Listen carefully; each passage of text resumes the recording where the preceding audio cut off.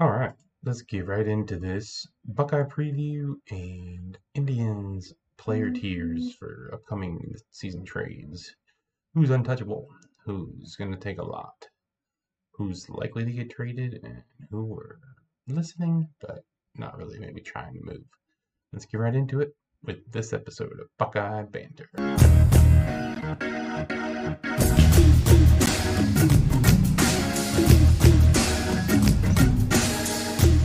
Welcome to Buckeye Banter, Sports in the OH.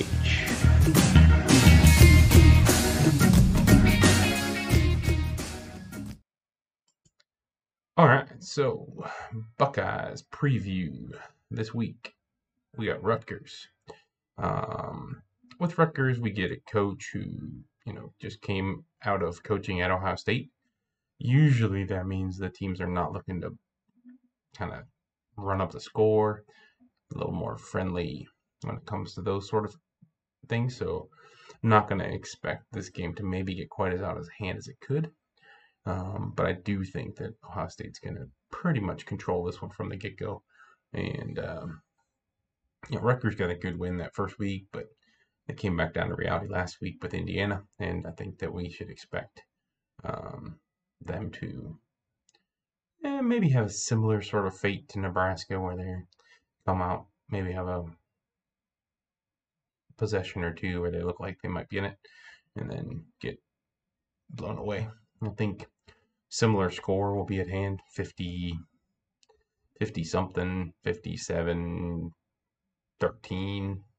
We'll go with that.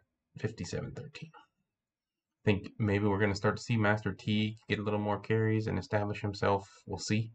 I'd like to just see the run game, especially this week, get itself going, get that line more established as we get more and more into the season each week. And, I think we're going to see Fields be Fields and those wide receivers just continue to show up as they do. So I'd like to see the defense be more consistent this week for sure. That's really what I'm looking for. Leave your comments. Let me know what you're expecting in this game, what score predictions you have, and what you're looking to see out of the Buckeyes this weekend. Let's jump into the tribe. So, Indians, we're going to kind of break this down bit by bit. Today, we're just going to get into quickly some of what I see as the tiers as far as players' availability and trades. We'll start with what I think are the obvious ones, and that's the untouchables. I really think we only have two.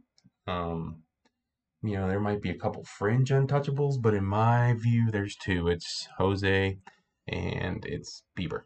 So don't call, don't bother. They're not going anywhere. They're locked in for a few more years, and you're talking about an MVP and a Cy Young, or at least candidates for that every year. So, yeah, not going to happen.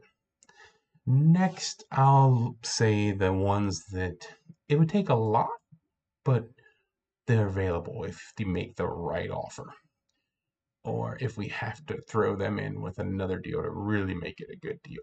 And that's going to be Plesac, Zach Plesac, Franmil Reyes, Emmanuel Clase, I'm not sure how you say his last name yet, James Karnchak, Aaron Saval, Tristan McKenzie, Cal Quantrill, and I'm going to throw Nolan Jones in there too.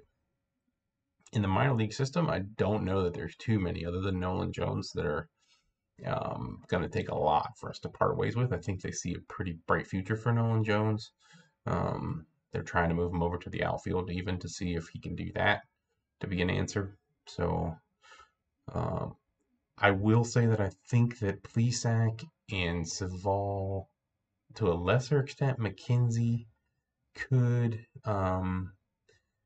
be sweetener in the right deal if it really brings back a good current bat. But I don't think that that's likely to happen. I think they're going to try to avoid getting any of that pitching depth out, but I think that they'd be willing with the right deal. The likely trade candidates, I think there are two, and they both make me sad, but I think it's Francisco Lindor and Carlos Carrasco. I'll be surprised if one or both of them ever wear a Tribe uniform again, unfortunately. I think that we have to accept that Frankie is like 95% at least gone. And I think based on the current economy, our surplus of pitchers, his potential value and his contract price, Carlos is probably going to follow him. If they can turn Carlos into an outfield bat, especially, I, I I would accept that. As sad as it would make me to see Cookie gone, if they can turn him into an everyday outfield bat, I think you have to do that right now where this team is. If you have to pair Frankie and Cookie together to get the right deal, we'll see. I'm going to get into some trade um, possibilities probably next week. I've been working on a few and I'll present those and we'll see what you guys think of those. So if you've got ideas for potential trades for your Frankie or Cookie or other players you see and how that package could be put together, share those as well. Love to hear from you. And I think pretty much beyond that group, anyone else on this roster or in this farm system could be had in the right deal. So I'd say they're listening for pretty much everybody else. I think the list of people that are not very attainable is pretty small. And those two jump out at me as the ones that they're calling other people and trying to see what they could get for them. I'm sure people are calling them about Frankie as well, and probably Cookie. But I think the Tribe is also shaking the nets and trying to see what they can shake free on those two guys on the regular. So again, in the comments, leave me your thoughts on trade possibilities. Love to hear from you guys. All right, go Bucks. Have a good weekend, and we'll see you on the other side.